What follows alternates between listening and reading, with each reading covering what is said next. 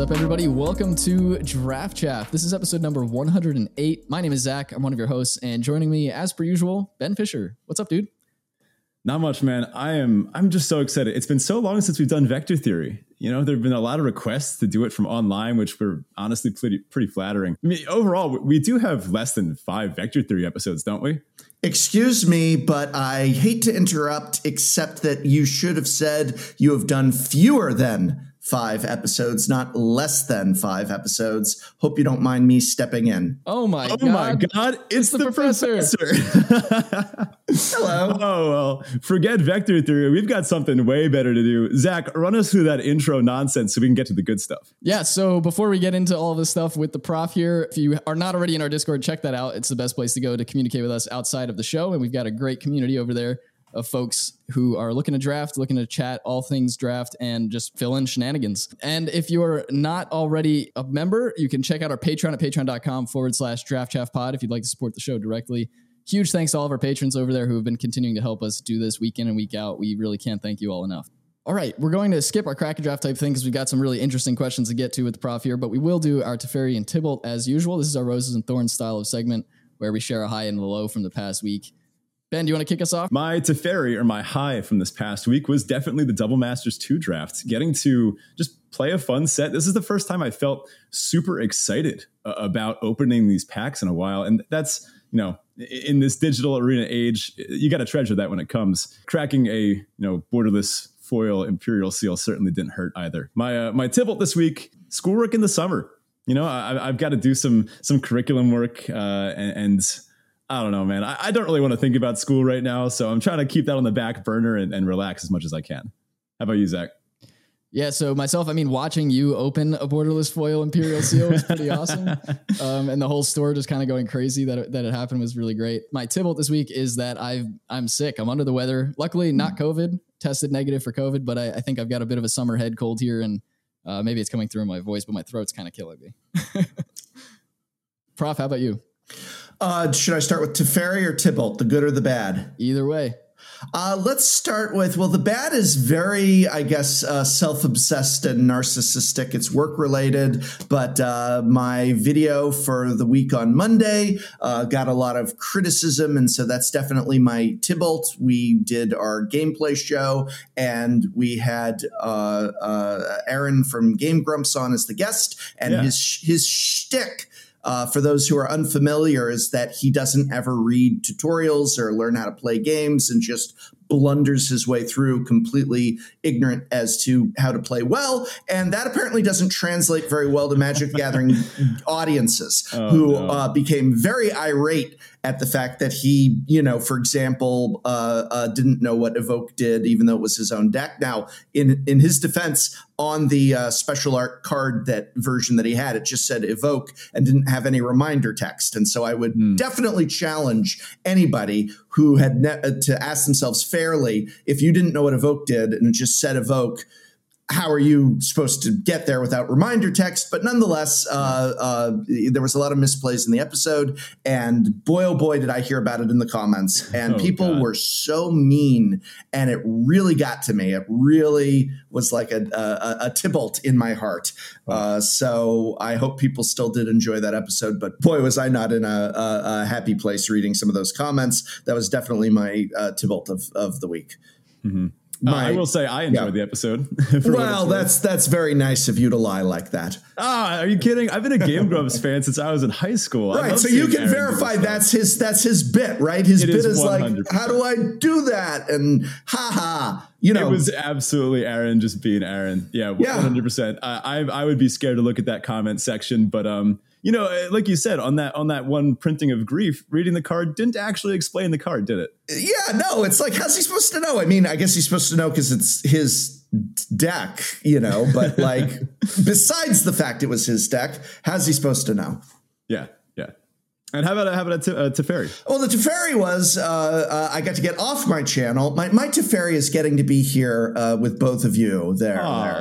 But along those lines, I got to play this really awesome game on the ED Elder Dragon Hijinks channel. I'm butchering it. Elder Dragon Hijinks, Alias V, and Olivia's channel. And I had so much fun. I forgot I was working, which was just a testament to how much I love Magic. Is, I was like, yeah, sure, I'll come on in and play a game, put an hour aside. Okay, it's work. It's you're creating content. You're doing a thing for someone else's channel. And I had so much fun playing that game. I forgot the cameras were even rolling. I had a blast, and I just walked away from it saying, I really do love this game. I really do love this community. I really do have a lot of fun just playing and doing Magic things. That's awesome. All right, on to our main topic this week, and our main topic is a word with the prof. So Ben, why don't you kick us off? We've got a handful of questions here we're going to go through, and as we mentioned before recording, it meant to be conversational, so feel free to go on tangents if you feel the need. Yeah, we're a fan of nonsense here, if that wasn't gathered yet. So for any listener out there who's been living under just a big hedron on Zendikar recently, who are you? I'm the professor of the Tolarian Community College YouTube channel. It's a channel dedicated to all things Magic, from product reviews of Magic the Gathering accessories to, like I said, we now have a gameplay show, comedy skits about Magic, product reviews about the actual products that come out within Magic the Gathering from Wizards of the Coast. We used to do things like deck techs, but those are pretty dead. Wouldn't everybody? Well, you're limited. What do you know about deck techs? I've got an introduction to draft video that's about 3 years old. If somebody doesn't know how to draft, they can get the very, very basics. But yeah, I focus usually on introductory and maybe intermediate level content about Magic the Gathering. And depending on your metrics, I am potentially currently the #1 Magic the Gathering YouTube channel, or at least certainly one of the top Magic the Gathering YouTube channels. I think this month, actually, that's my Teferi. I should go back. I should be a total egomaniac and say my Teferi is that this month I had the most views on my YouTube channel than any month in the 9 years I've been doing it. And it definitely has me well in the lead with my very dear friends and colleagues who also have MTG YouTube channels. Nice. So I guess that I had more fun playing Commander with friends, though. So I don't want to change the Teferi, but yeah. No. I mean, a follow-up question. What's it like being around 200,000 followers more popular than the actual Magic the Gathering YouTube channel? Oh, that's sweet. That feels good. No, that's just absolute joy. The fact that my YouTube channel not only has hundreds of thousands more subscribers than Wizards of the Coast's, but also that I might often be neck and neck with the Command Zone some months in terms of monthly views, but in terms of monthly views, I blow Wizards of the Coast out of the water. So long as they're not paying to artificially inflate their views, which they do when a new set comes out with a trailer, but that's another matter. So yeah, no, that feels really, really good. It makes me feel good. Like, all joking aside, I love Magic the Gathering. I just said how much joy I have still playing it and stuff. But it feels good because Wizards of the Coast often does what it can to make me feel irrelevant and insignificant. And so when I look at things like that, I go, no, I'm not insignificant. I'm not irrelevant. They're wrong. They're wrong. No, 100%. For what it's worth, you're I feel like one of the ultimate forces for good within the Magic community. Just like who hasn't heard of the professor? In fact, I've recently seen, I want to say it's GameGenic now includes on their boxes like ratings from you as their like testaments, because they know their audience is all watching you and all saying, well, this is the person whose review we care about. And for the record, GameGenic, that's some quality stuff. I started buying their stuff since seeing your reviews and haven't been disappointed. Well, I should come on more often if you're going to say such sweet things to me. You're always welcome.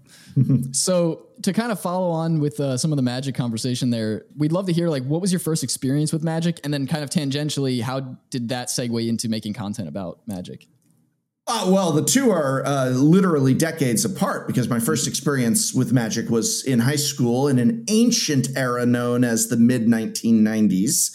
Revised was the set that was on store shelves when I began playing Magic, followed by Fallen Empires and Ice Age and Homelands, sets like that. But despite Homelands and Fallen Empires, I still had a love of Magic the Gathering. I was in high school. There was a person that I wanted to be able to have more time hanging out with, and she played Magic the Gathering. So I learned how to play as an excuse to hang out with her. And through that, there was a circle of kids that played Magic at this certain little spot during recess and lunch. And that's then where I hung out and suddenly had a kind of social circle, which was a fantastic and positive experience for me. I went, and when Ice Age came out, I wanted to buy booster boxes and I had no money. And so that summer, and I was, I believe, 16, and I got a 16-year-old person work permit thing. And I worked at this little company, sweeping up and doing general cleaning and need a little extra pair of hands sort of work. And I earned $700. I put half of it in the bank, and with the other half, I bought 3 booster boxes of Ice Age and then some loose packs. And so Magic is responsible for my first job and my current job. I never really thought about that. My Magic's responsible for my first job, and then my current job was decades later. Someone that I knew back in high school pulled out their Magic cards and said, "Remember these?" And I did. And it wasn't long before I was picking up packs again and building decks and back into the world of Magic. Do you have any of those like awesome success stories you hear from people who picked up the game early on, where they like took a break and came back and found a bunch of like, you know, Black Lotuses and stuff in a binder somewhere? Well, I never had Black Lotuses because I started with Revised. So the most expensive stuff I had was Revised Dual Lands, of which I did have all of them. I don't know that I had a play set of all of them. I know I had at least one of all of them. I probably had several copies of each. Dope. And then the other thing I do very clearly remember is the whole Force of Will thing, where that was an uncommon in alliances. And I had opened a ton of alliances. And so the problem is that when I left Magic at 18 to go to college, and, you know, adults don't play Magic the Gathering, I better sell these cards since I'm moving off to college. No adult's going to play Magic the Gathering. And I was really happy. I think I got like $10-15 each for my dual lands. The Force of Wills were probably just, I remember the person I sold the stuff to, I just said, "Hey, I've got a bunch of, you know, like my boxes of commons and uncommons. Do you want those too? I'll just throw them in." And there that went. My friend saved all. He told me, he said, "Don't do it. Like, you're going to want it someday." My friend. It's a memory. He said it's a beautiful memory that you can pull out and enjoy. And I said, "Nah, I want the $300 for all these dual lands." And he's the one who pulled it out. And when I got back into it, I remembered Force of Will. I remembered like, oh, this crazy card, worthless card. Who would want to throw away a blue card to counter a spell? You lose a card from your hand. And I went to him and I said, "Where are your boxes of commons and uncommons?" He had it all. And we went through it. I said, "This card's like at the time, what's Force going for now?" Force was like 75, 100 not too long ago, right? It's probably pretty close. Yeah. That's what it was when we went through his boxes. And we found like 7 or 8 of them in there. And they were pack fresh. They were pack because they just, at the time, you didn't play with that. You were like, "That's dumb. Put it in your box." So now they weren't mine though; they were his, and he doesn't want to. And I said, "You should sell them." And he said, "No. If I had sold them, you wouldn't have gotten back into Magic." So like, I'm still saying you should sell your. He had a bunch of duels. Still, I was like, "Sell your duels. You don't. He doesn't play." I said, "You could use the money." He said, "Nope." Wow, good stuff. Yeah. Man, I haven't gotten past $15 for a true duel. You know? Yeah. That would make, you know, building my commander decks a lot easier these days. bit of a content related question. What's your favorite product that you've ever reviewed? What's the thing that you use yourself that you review and that maybe you treasure more than the rest? Well, those are all very different questions because treasure more than the rest and favorite product that I've reviewed and like favorite product are all three different things. I'm also very bad at like naming your favorites because I have so many. I've got a lot of love to give. Like I consider the ultimate deck box about just like the go-to just solid workhorse deck box to actually be the Ultra Pro Satin Tower because it's about $10. It holds a little more than 100 double sleeved. It's got a component for dice and everything, and you can't beat that price. But it's not the fanciest one by far, and like my more treasured ones are actually ones probably made either by there's two high-end deck box makers, Aaron Kane, who does custom wood deck boxes, and some of the ones that I've had from him are just, they're like works of art.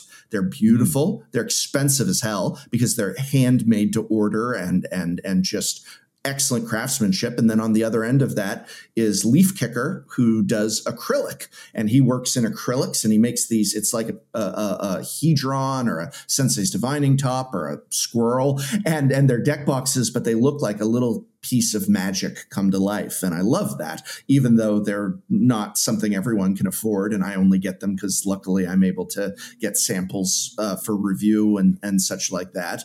I've bought a couple over the years, but a lot of them come from, samples for review.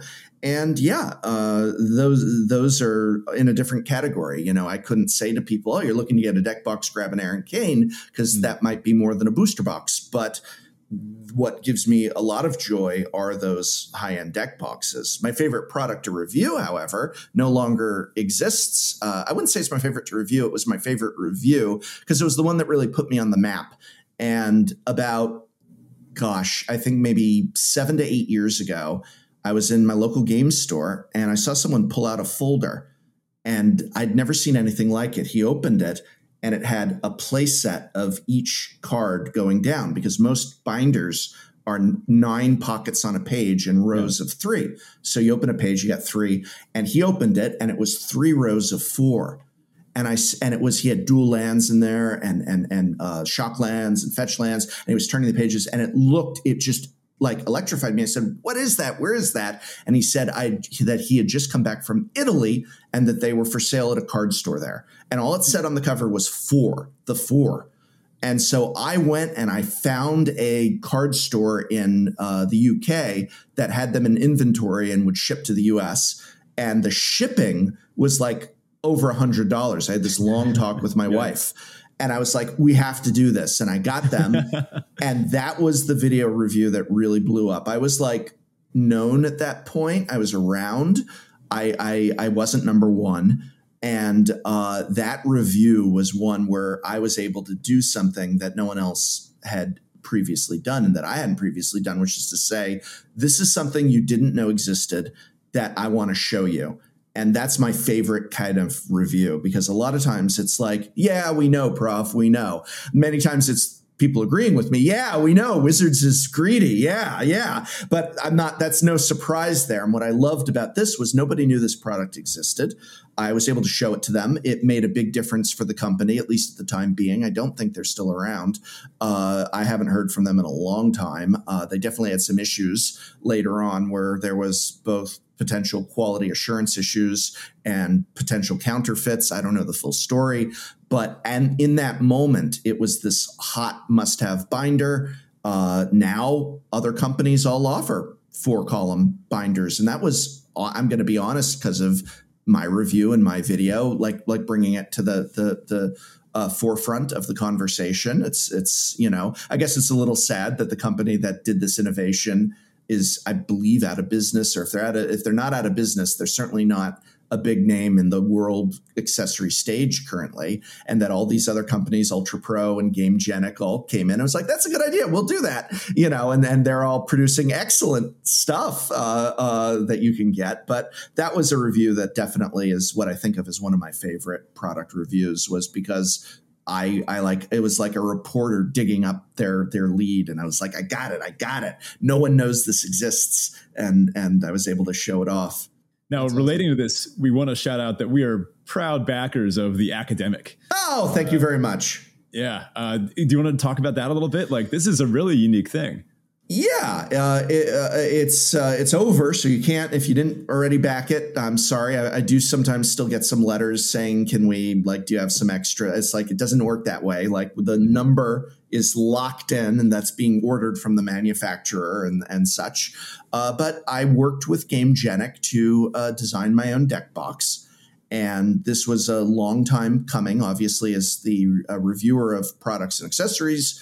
Many people had said to me over the years, you should make your own. And I was very hesitant because I didn't want to just slap my logo on some cheap $5 plastic deck box, like, all those websites you could just put your logo on or something like that, or find, like, even Ultra Pro, like to take Ultra Pro and be like, hey, can you put my logo on a satin tower? And it's like, well, is that really like my deck box? And, I thought about it, could be a fun thing. But GameGenic kind of started talking with me, and they talked about, they made so many of my favorite products. And it turns out that their lead designer had made several of my favorite products over at Ultimate Guard before he left for GameGenic. And so I had a lot of confidence and respect for him. And I was like, look, I've already given more A's to this individual than any other person on the planet. Let's talk. And we did this whole process where I told him qualities I wanted, and he brought me designs, and we came up with this deck box. And I did a Kickstarter for it, and it was pretty successful. There was definitely, yeah. Well, keep in mind, it did go very high. We got to just under, I think, 4 million when the backer. So I forget what I think the official Kickstarter was under 3, but then we did our backer kit where people could order more, and we just hit under 4 million total. But keep in mind that isn't going in my pocket, nor GameGenic, though they're who I partnered with for them to handle the manufacturing of it. And we have fulfillment centers set up in the US and Europe. And, the majority of that money is obviously production cost. And the excess of that goes to me, and after taxes and stuff, was largely preemptively used for funding my current gameplay series. I didn't really emphasize that a lot because I didn't want to go to people and say, hey, I want money to buy expensive cameras that I can't afford and to hire full-time employees that I can't afford. Can you pledge for this box and then I'll be able to afford it? I did put it in as a top goal, but I didn't really talk a lot about that. So I guess I could say here in this opportunity that, it was, the main idea was, hey, there is going to be profit from this endeavor. What do you want to do with it? And I was like, well, I could put it in my pocket. That'd be cool. And I was like, I didn't really, that wasn't the goal behind it. There's other things I can do if I want to put money in my pocket. And I liked the idea of, all right, let's next level the channel, and bought a lot of very expensive equipment and was able to hire some employees and build sets and fly people out and pay the people. Everybody on my show not only is flown out by Tolarian Community College, but they get an appearance fee. Their accommodations and meals are taken care of, all that cool stuff, because that's important to me too. So it's take them out to dinner and all that. No, but they shouldn't be losing money to come guest on the show and all that stuff. So it's been just a dream come true in that regards. And the boxes, for those of you who backed, should be coming out around February of next year. We just had a look at some of the early samples off the factory line of the different colors. Looks really cool. Very excited. It's a long process, and we didn't want to say, hey, we're going to, get it out to you by Christmas. And then it turns out it's going to be later. So we wanted to be very conservative in our estimate of when it would be fulfilled. And so we're saying February of next year so that nobody has expectations, on it coming sooner and then getting disappointed. Yeah, that makes a lot of sense. And I think I speak for Ben, at least, if not the rest of your backers, that it's a really awesome product in terms of just what it brings, the academic that is. And I'm excited to see them in person. I think it's going to be really, really cool way to move your kid around. Yeah, there was a lot of people who expressed frustration that it wasn't like this groundbreaking doing something new, that it was just a box. And it was really funny that people were like, it's just a box. It's yeah, I wanted something like again, I guess people wanted something like that 4-column binder, the deck box equivalent. And that had not been my goal, nor did I have the idea for that next level sort of gaming accessory. I simply wanted to make the best single unit box. And I thought it was frustrating and funny. There were there were some people pointing to some products that look kind of similar and being like, it's just that product with your thing on it. I'm like, yeah, sure. Plus this feature, plus this feature, plus this feature, plus this feature, plus it does this, plus it does this, plus it does this. Like, yeah, you're right, though. When you look at the shape of it, it is a rectangle and it does open and close. So you got me there. It's like we didn't have the multiphasic shielding where you can just pass your hand through and take out your cards. It does have an opening and a closing, and it is, well, not a square, but a rectangle. And there are other rectangles. And yeah, looks similar to other rectangles in that sense. Those other rectangles don't do the 8 other things I could mention that we thought up, but so there's me being a little frustrated. It was just like, but it isn't the same at all. You can't do any of this with the other one. It's all this stuff that I basically looked at the other one and a million other deck boxes. And I said, it should be able to do this. People want to hold their cards in it loose. People want to hold their deck boxes in it. Why can't it do both? People want to hold more than 100 double-sleeved cards. They want to hold triple-sleeved cards. They want to hold this. But what about if somebody just has a 60-card deck? What about people who have a kit? You can put your lands in it for drafting. People like to bring their pre-sleeved lands for special lands for those drafts. Do you guys do that? Do you have your own pre-sleeved lands for drafts? Yeah, the Academic is going to be my new draft kit. So there you go. In any case, I think your comment section represents a very vocal subset of the Magic community. Sure. And just trust that, I did not personally leave a comment saying this is awesome, this is exactly what I was looking for, but just know I was thinking it. Maybe it was the folks that felt a little more passionate are the ones that you tend to get responding. Yeah, and I also, I let that stuff in because I also think that's part of my strength. Is I think I would be a weaker content creator if I did what I have had a few people tell me I should do, which is, hey, just F them and don't read the comments and just do your own thing. And I'm like, well, but I do take the feedback, and underneath the more venomous comments and criticisms, I can still learn and be like, okay, interesting. This is good. I like being connected in that way. And as much as I will also refute certain criticisms here like that, I also do take a lot on board, and I do appreciate it. And I think that passionate fans are better than apathetic fans by far. Good point.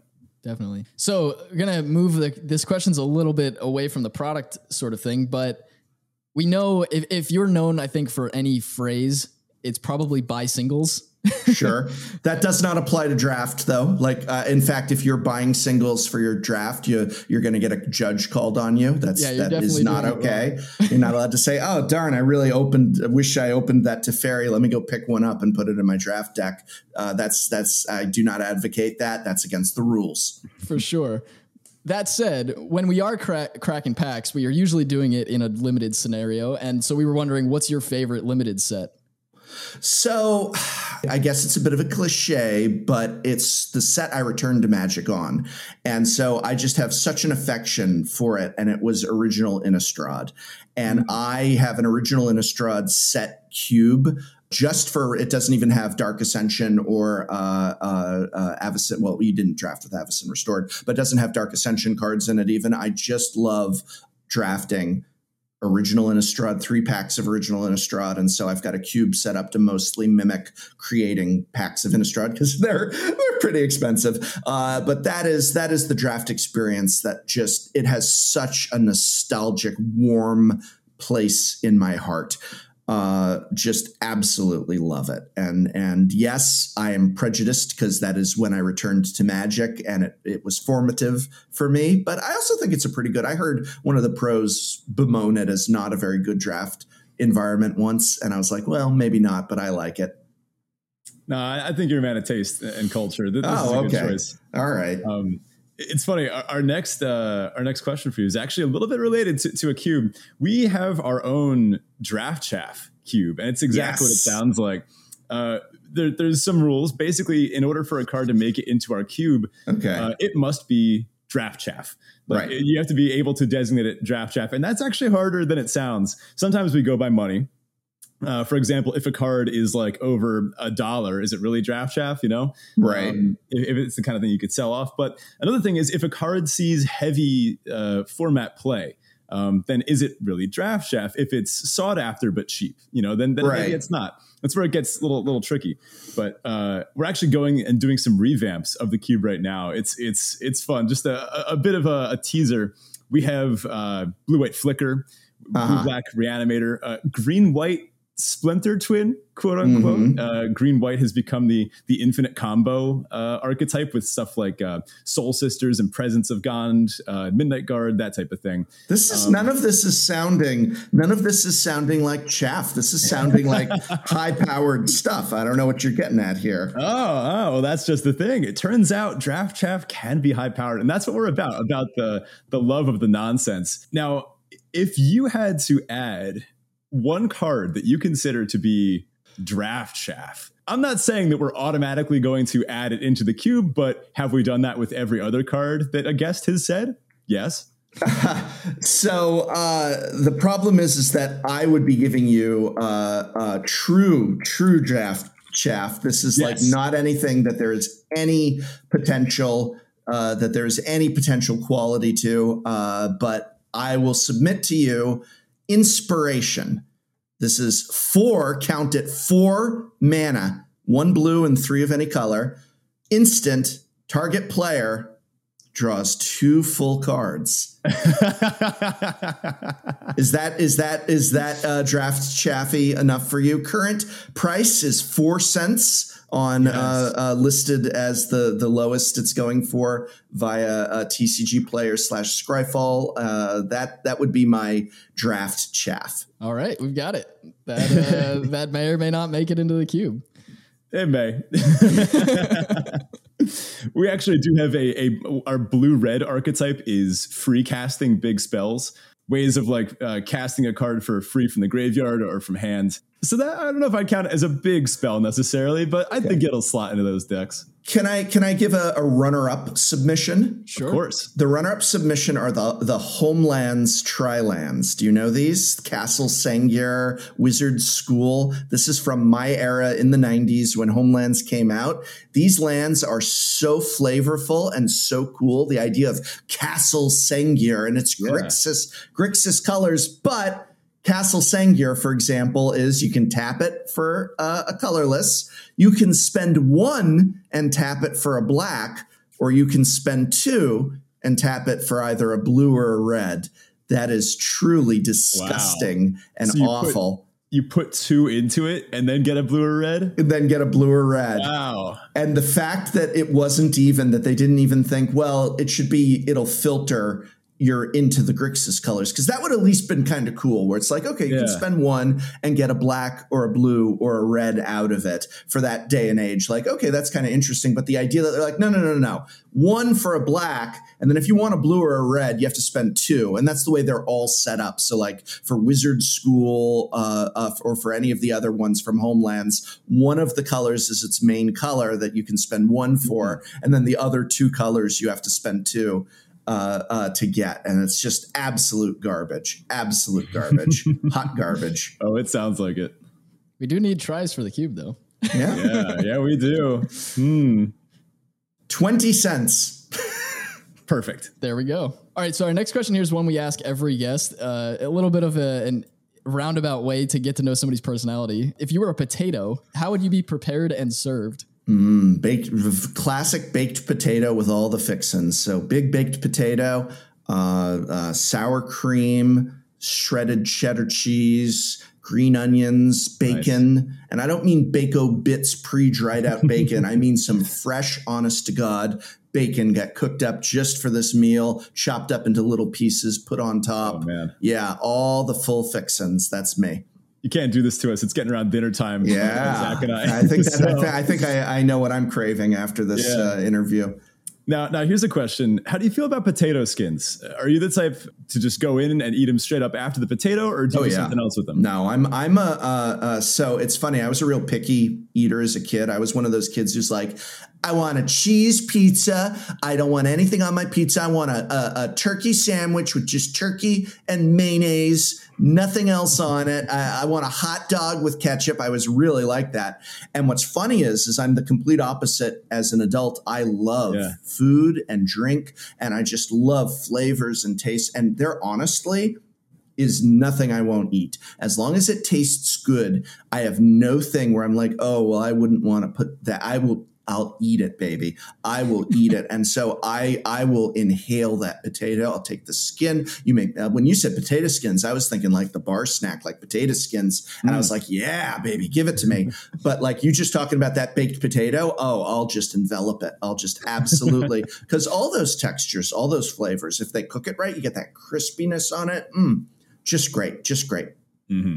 All right, now, another one to get to know your personality, although I guess I have an inkling of a suspicion, but it might not be the most practical answer. If you had to live in any place on any plane, and you're not a planeswalker in this, right? You're just you're stuck there. You're just stuck there. So this is a really good question, because people will sometimes say their favorite planes, and it's like, wait a minute, what do you think? You don't necessarily want your favorite plane.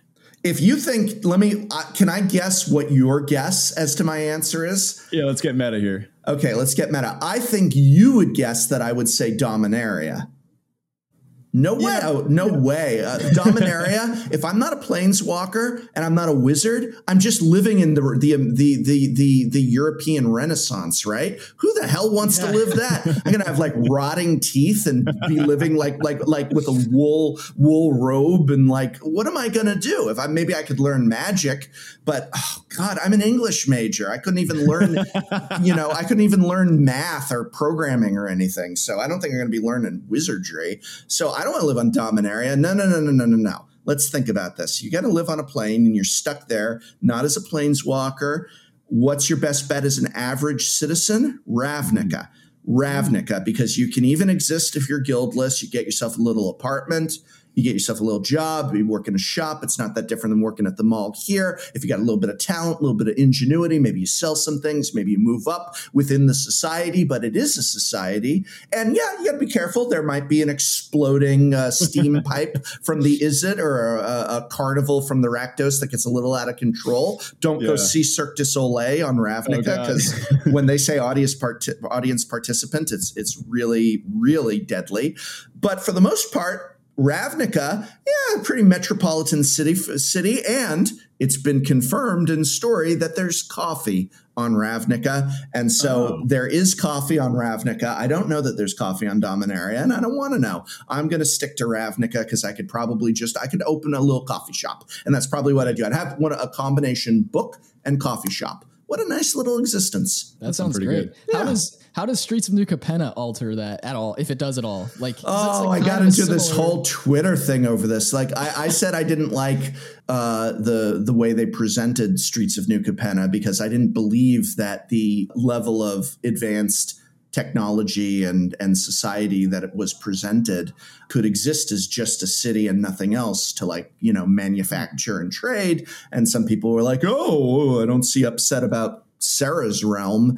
And I'm like, yeah, but Sarah's realm is ruled by a demigod, and people are pooping out little holes on the in the bottom of the islands. It's when you advance the technology, then the onus falls more on the storyteller to justify how that's existing. At least for me, I don't like New Capenna, because it's like, if everyone's a rebel and everybody's a gangster, I don't want to be a gangster, and everybody's a gangster. I don't see. That's the thing. I don't even have to join a guild on Ravnica.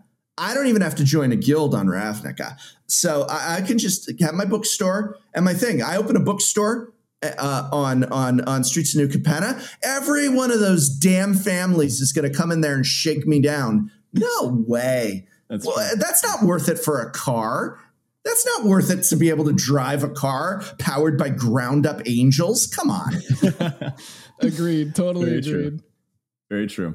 And that's the other thing too. The coffee, nobody would want my coffee. They'd be like, it doesn't have ground up angels in it. Why? Well, you got to get. Then I got to get ground up angels, which is somehow illegal on a plane that doesn't have any law enforcement or government. Okay, and yet it's illegal and hard to get. So then I got to make a deal with the mob to get ground up angel powder for my coffee. Oh my God. This is too much. This is ridiculous. I can go down. Get a deal with a local Golgari merchant to get the finest tasting coffee beans, and you just don't want to ask about the soil they grew them in. Just don't ask any questions about the soil they grew them in. I get some good coffee beans on Ravnica. There you go. I love that. Yeah. Excellent justification. All right, so our next question is along the same lines. What fictional character do you think you identify most with, and why? Can be magic, can be anything other than magic.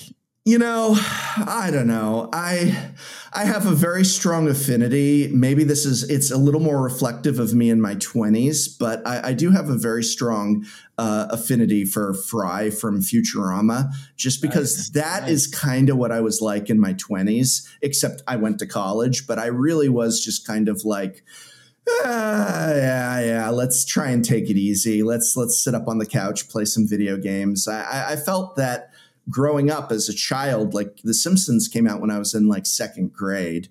And yes, I am that old. And growing up, I loved The Simpsons, and I laughed at Homer and Bart as two different sides of where I was age-wise. But I wasn't them. I wasn't a Bart Simpson, and I certainly am not a Homer Simpson. But I think in my 20s, I really was a Philip Fry. I really was like that in a lot of ways. The kind of slovenly, but also participatory in things that might be fun or interesting. I mean, hey, he liked Star Trek, and it was, but he wasn't too bright. But he, like I would just say I was Fry, but I made it through college as an English major. And that's totally the right major, a creative writing for someone like Fry to take, actually, to get through that. So yeah, I'd say that's a fictional character. Now, there's a lot of fictional characters I look up to and admire and perhaps pursue, but I have not achieved those pursuits. It is in the pursuit that we can find that meaning. But I think that in the reality of things, that's the closest to seeing myself on screen in a lot of ways, at least, again, the me in my 20s, for sure. I would say Fry wouldn't be nearly as thoughtful or articulate about his answer, but no. That I guess that's one difference. I'm Fry at his less dumb. I think I'm more season 1 and 2 Fry. They leaned into it a bit too much after that, but yeah. We are myriad. There are many faucets to us all. Similar question, but what is your favorite thing about yourself? Don't do this to me. I'm. Oh, guys, come on! I told you. To brag. I was gonna say what? I come on. I was raised the son of both a New York Jew and a New York Catholic. I have nothing but self guilt and stuff. That's who raised me. Yeah. We were talking before the show, and I said, "Where are you guys at?" And when you're like, "Oh, we're up near New York." I'm like, my home country. Yeah. And so I have nothing, but listen, I was raised by a man who walked in and saw me sitting around playing video games as Fry when I was in 4th grade or whatever, and just stared at me and said, "This is what you want to do with your life?" And then would walk away and left that there. That baggage left me with that baggage. What's my favorite thing about myself? I would say favorite, but see, that's the thing. Like, I can list things I might be proud of or that I work to ensure are positives, but favorite, like what's my favorite? We hit hard here on the draft. Yeah, I have a lot of issues with self-love in that area. I favorite. What do I love about myself? What do I love about myself? I would say that I am someone who it's so boring though. I'm just getting into like positive things. Like there's nothing fun. I don't know. I got nothing. I got nothing. Because all the answers I want to say, see, here's the thing, just to armchair psychologist this, all the answers I want to say are like, well, I'm very proud of the fact that I try and always, be good to people, and I believe in forgiveness, and I believe in trying to understand others and this. And it's like, that's not a favorite thing. That's not something at parties favorite. That's just like being try and be a good human when I can. And stuff. I'm willing to admit my faults and recognize them and look at them and obsess over them. That's not a favorite thing. That's not a good thing. Favorite thing. I guess almost it's like you can almost think of it as like, what's something about yourself that you value? Well, there you go. There we go. Oh, no problem. I can answer tons of that. I value that takes a lot of the pressure of favorite off, right? Yeah. If we go to psychologists about it. I value tons of this stuff. What I value about myself is that I'm willing to go outside of the box of expectations, both with myself and the people around me. And I mean that in all senses. We were talking about food earlier. I won't say I don't eat that. I won't say I don't forgive him. I won't say I won't do that. I won't say she shouldn't do that. I believe in being thoughtful and mindful about all things and to try and find and experience and accept the best, both in all situations and in all people. And I really believe in that. I really believe, like, anytime, even when a lot of times people say to me, like, oh, this person's, do you guys swear on your show? You don't swear. This person's an A word. This person's an A word. And I'll be like, yeah, I guess he's an A word, but, he's had a hard life. And I don't mean this about horrible, hateful, toxic people. They can go fuck themselves. Oh, there's the swear. I'm talking about just like a regular run of the mill A word, just like a person who's a jerk, just a regular, non-hateful, non-prejudiced, just a jerk. There's jerks everywhere. And I go, yeah, he's a jerk. But, he's got his own struggles, doesn't he? Yeah. He's got a kid. He's trying to be a good father too, and and it's like, yeah. I think this is a really educator mindset. Yeah. When you think like, oh yeah, sure. Like this is the most annoying kid in my class, but you also know there's more, and that student like works after school every day and has to like take care of their sibling, and like, yeah, it's easy to see more good in people. Than I think most people do. And in situations too, like I look towards the situations that we find ourselves in and I say, well, at least there's a lesson to be learned. At least we can take from this. At least we can find a way to turn it or spin it into, something that can have a benefit in our lives and existence. So, yeah, that's a quality, people. I listen. I'm glad I for someone who's been monopolizing a conversation and is so loquacious, such as myself, I'd like to think that I do listen and take on board what other people have to say. This is why we had you on. Awesome. Yeah, I mean, those are super good qualities. I think especially the listening one strikes a chord for me because I think that's something that the world would be much, much better if more people put emphasis on listening more than speaking. So, yeah. We said while doing a podcast, being right. People.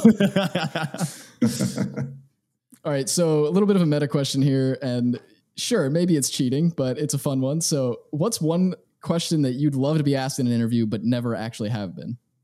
That's a good question. I actually have said to some interviewers in the past, try not to ask me any questions that I've been asked before.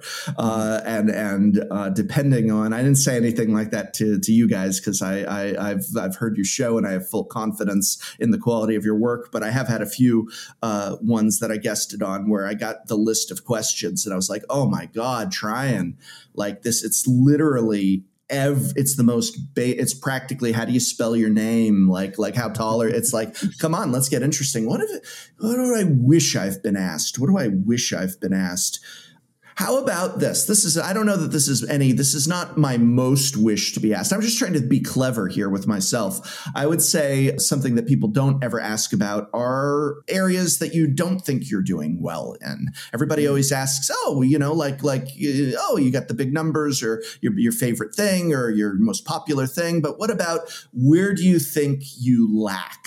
Where do you think it is that you lack in the work that you do that you want to do better on, or that maybe you can't do better on, that we can't be perfect in all things.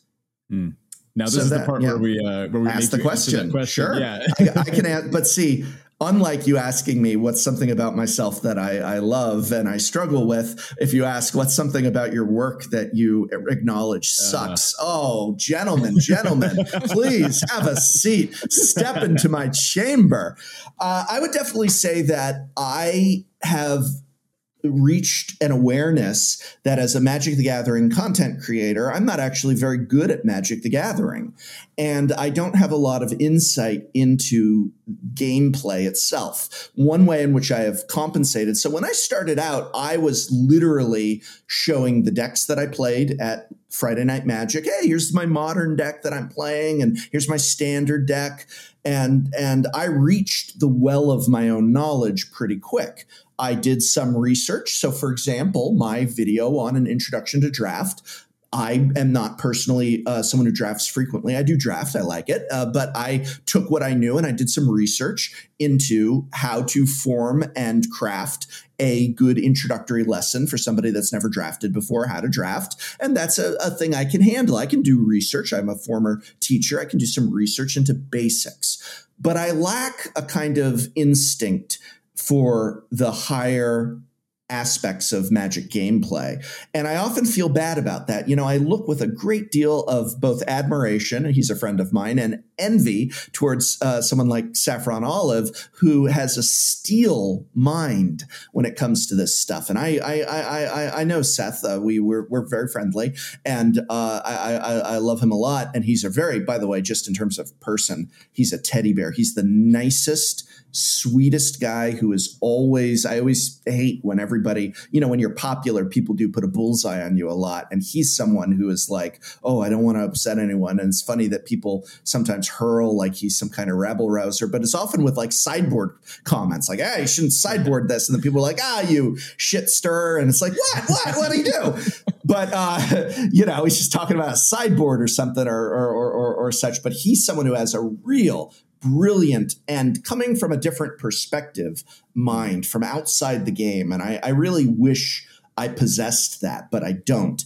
And I never will. I don't have that. And I've leaned into it. You know, I've been making jokes about how, you know, I don't get caught winning on camera too often, if ever, having just started a gameplay show. And I do win when I play. It's, you know, more often than not, I don't. And so that's going to very likely be what gets recorded. And I'll lean into it. But I do feel like it's unfortunate, as I want to do like the thing I'm most proud of in my life is this channel and what I've accomplished. Because I was someone who was always told I would never accomplish anything. And I always felt that was true. Like being a community college English professor, anyone can do that. You just got to go through college, you check off the classes, you just do it, you go in, here's how you write an essay. And I just felt like such a loser. And what I built with this channel is something so unique to me and something that came from what I poured into it, came back, and it's so personal.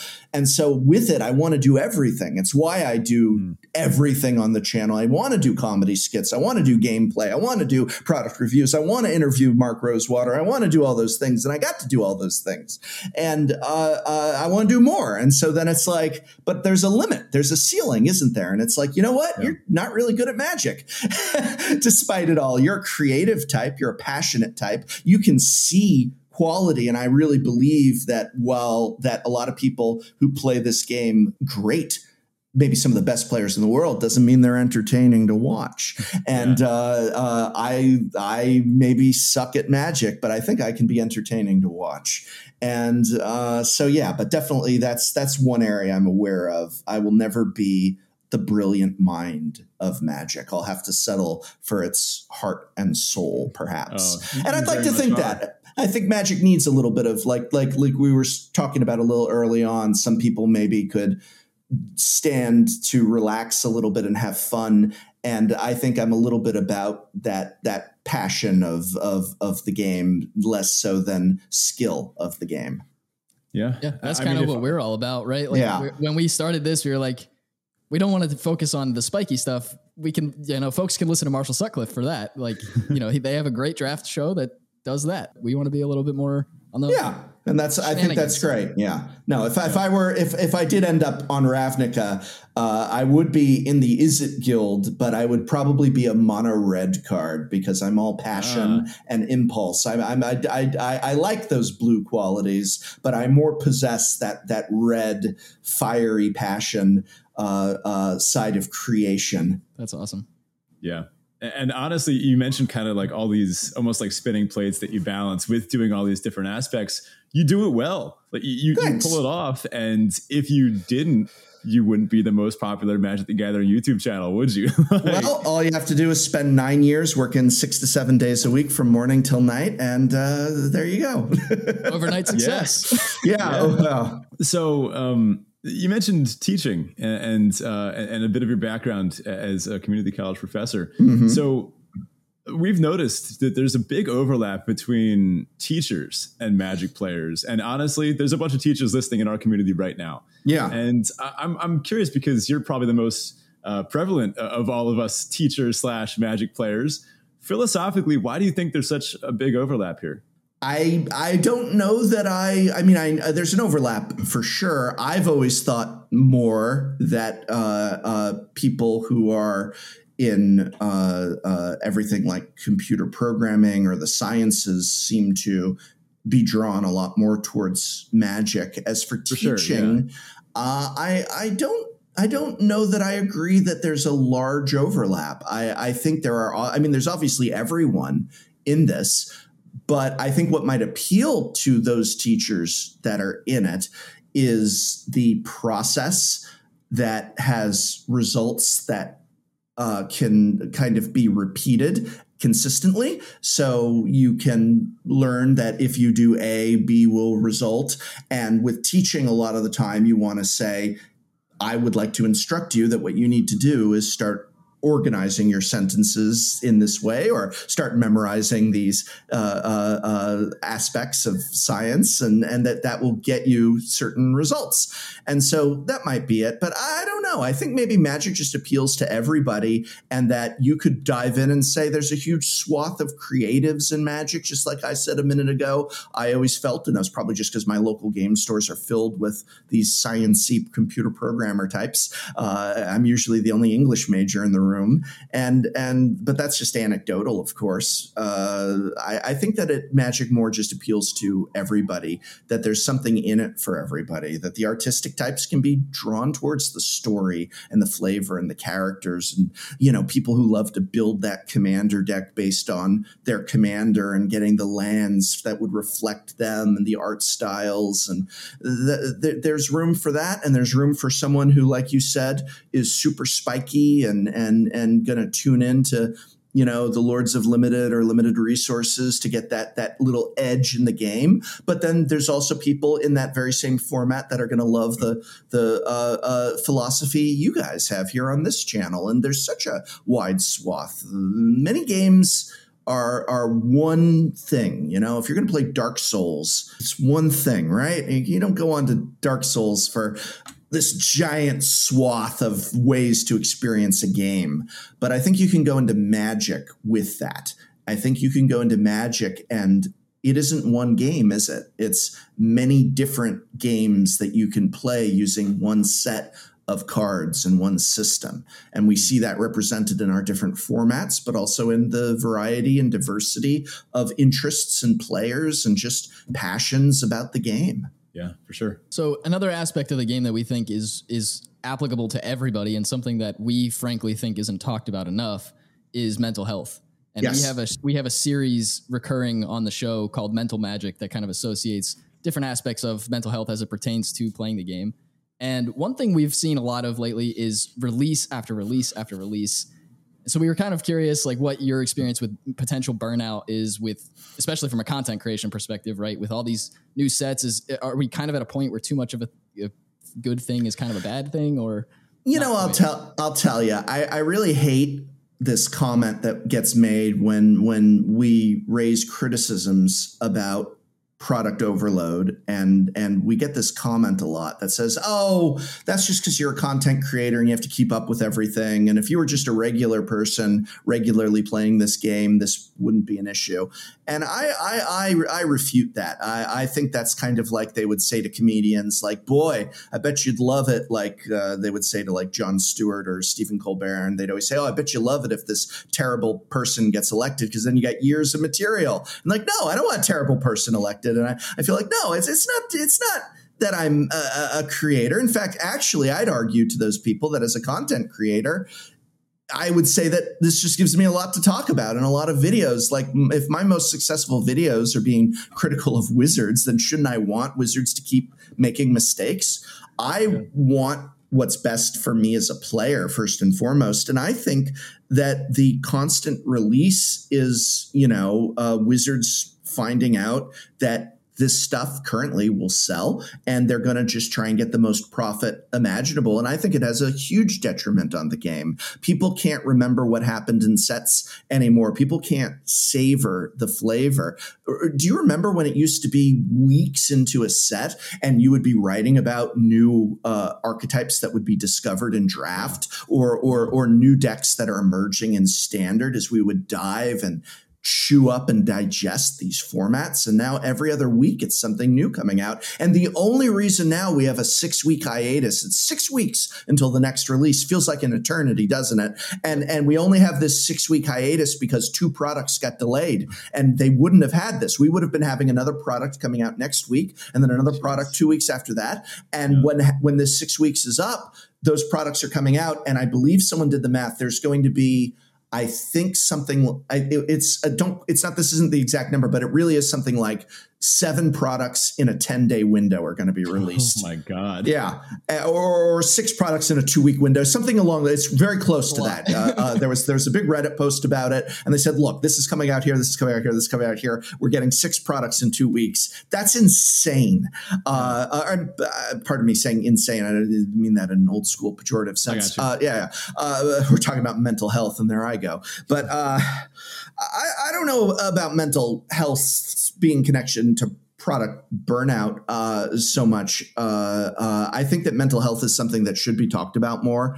I think that it's nothing to have it shouldn't have this bad stigma with it, and that a lot of times people don't want to acknowledge what they themselves go through out of fear of being viewed as weak or broken or some other negative connotation. And I think that's terrible, because there's a lot of people who don't have a resource to seek help, and aren't going to go out for that resource if they feel that they're alone. And when, in fact, the majority of people struggle with mental health, hearing that you are not alone can make a huge difference. I am on antidepressants, which I take, and I take because a streamer that I watch, one day I used to be, I will not take something. What if I'm not me anymore? Right? That old philosophy. What if I'm not me anymore? And meanwhile, what's me? Someone who's waking up with terrible, crippling depression and in a bad state.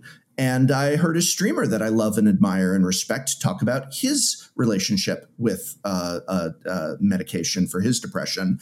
And of course, the very important note that everybody's brain is different. This is a unique thing to each of us. And what works for one person will not work for everyone. And that there is a wide spectrum of therapy and counseling and medication, and you've got to find what works for your specific brain chemistry.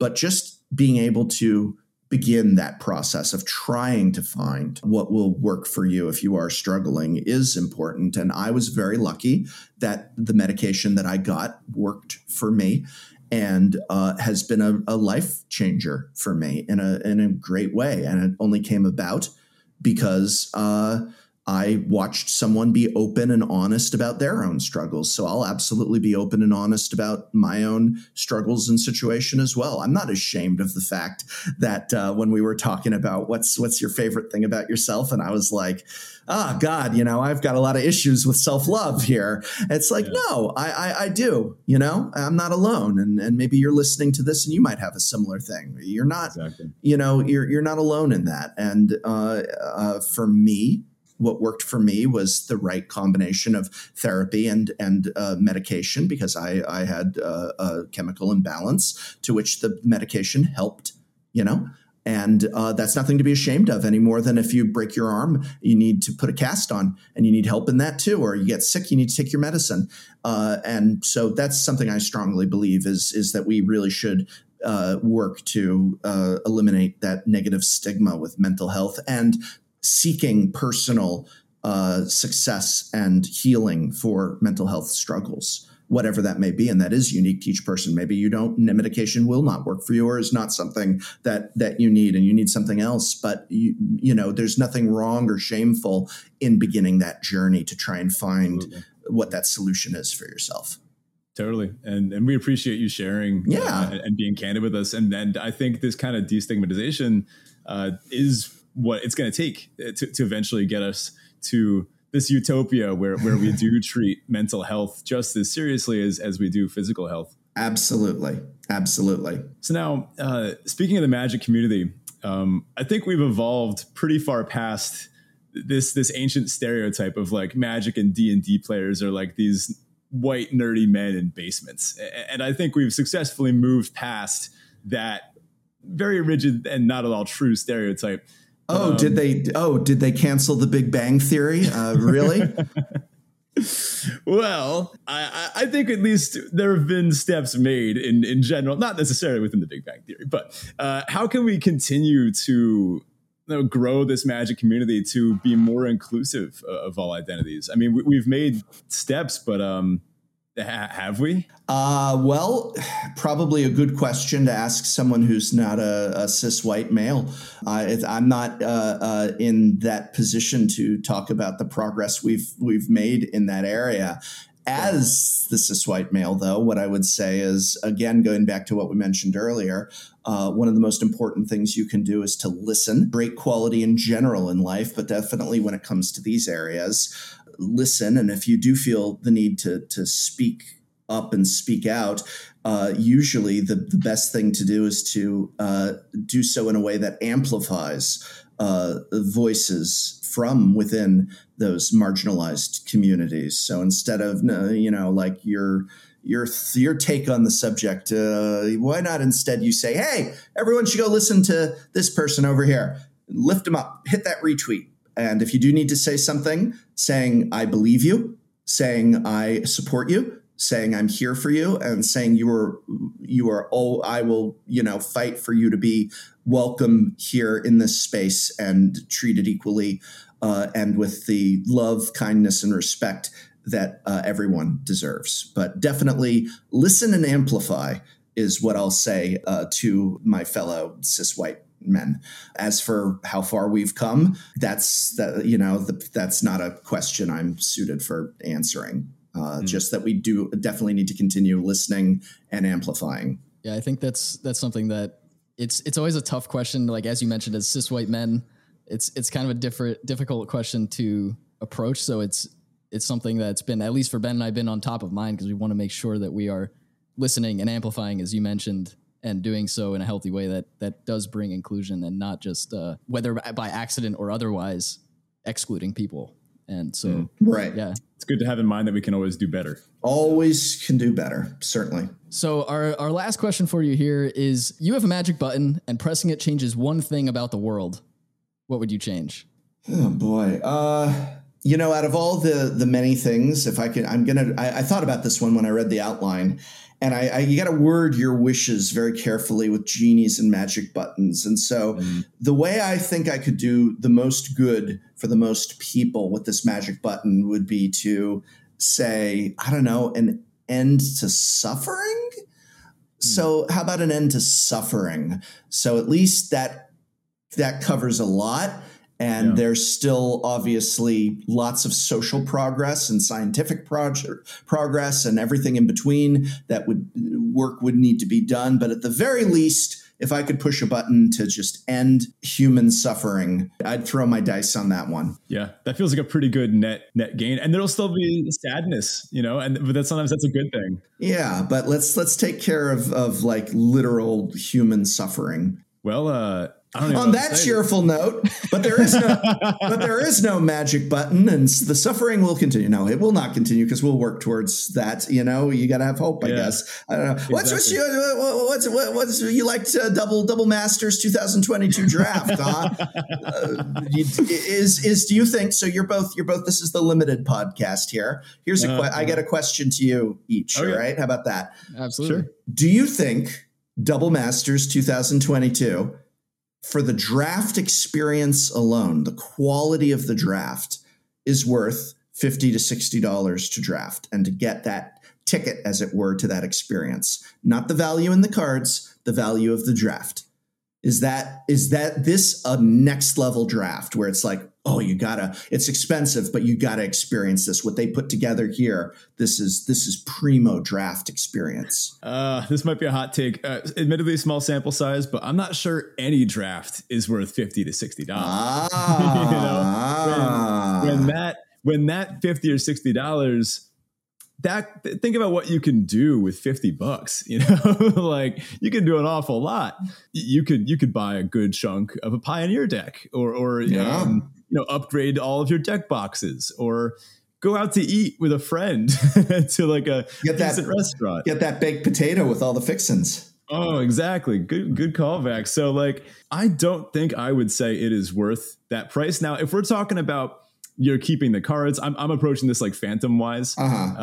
If you're looking at EV monetarily, I don't know. Saffron, I'll probably crunch the numbers already. I'm sure there's a positive EV on this still, but no, I don't think so. I think, and perhaps this ties into everything. Perhaps this ties into ending suffering and mental health. But I think sometimes if you've got that $50 and you're thinking about doing a Double Masters 2022 draft, just go get lunch with a friend you haven't seen in a few months. Yeah. Yeah, I would say I'm on board with that. It's an exciting experience, I guess, to do like the Double Masters thing, but picking extra cards and whatever. But like at the end of the day, it's still a draft. And if you're not like, I'd rather take that $60 and buy like half of our cube because it's super cheap to get and like go grab 8 friends and draft our cube. Yeah, and draft with people that I actually know instead of. I mean, it's a great experience to go to an LGS and support the store and draft with folks in person, but at the same time, like I think there's more you can do with the money. I've got something for this. I actually think I had a more fun, like sitting down, like smiles per minute. I had a better time with Baldur's Gate and just like people knowing that oh man, something wacky's going on here. I think I got my commander. Like the energy at the table was so positive. Mm-hmm. And of course, there was a lot of that too with Double Masters. I mean, you're ripping packs and hoping to open Eldrazi Titans. Like that's fun for Magic players. But I think sitting down at the Baldur's Gate draft table, I had a bigger smile on my face. Awesome. Well, I think that does it for us this week. Again, if you haven't already checked out the Discord, do check that out. The link to that is in the episode description as well as on our Twitter page. And if you'd like to support the show directly, you can do so on Patreon at patreon.com/draftchaffpod. Prof, anything you want to plug? Anything cool going on with your channel? I know you mentioned your gameplay show. Yeah, watch my gameplay show. No, that's the big one. Watch the gameplay show. It's called Shuffle Up and Play. It's extremely expensive to make, so please go watch it because we've put a lot of love into it. We're really proud of a lot of things, like we're able to zoom in on the cards and see them more or less crystal clear, which was a big thing for me when we were in the developmental stage, and I was like, okay, I'm not doing this if we have to use card overlays and the cards are potato cam quality or fuzzy. I want it crystal clear. That's one reason the cameras are so freaking expensive. So yeah, go check it out. We do different formats. We did Legacy with Aaron from Game Grumps, and everyone hated it. And next week we've got a flashback standard to 2 Pro Tour standard decks. And we did Pauper the week before and Commander the week after that. And we're trying to figure out how to do draft. The trick with draft is that ideally we want a pod of 8 people, and with draft a big aspect is showing the picks, showing what the options were. That is a tough nut to crack, to show that in a way that's entertaining and engaging, and again you can clearly see what is going on. We're working on draft, but we've got some ideas. And we've done a wide variety of formats. So it's called Shuffle Up and Play. It's on the Tolarian Community College channel. Check it out. Share with a friend. Let's just say if you ever come up with 6 out of 8, you know who to call. Thank you again for being here. This has been a dream come true for Zach and I. And everyone, go check out the professor. You all probably know him already, but go give him a look. Thank you so much for having me. Now, before we close, we have a bit of a sign-off. Now, the sign-off for this week, I happened to notice something on Twitter. Two people that I hold in quite high regard interacting with one another, and that's always something. I happened to see you comment on a post by Kyle MacLachlan. Yeah, I love Kyle MacLachlan. Yeah, so big Twin Peaks fan by any chance? I'm a big Twin Peaks fan, but also David Lynch fan. Yes. Oh my God.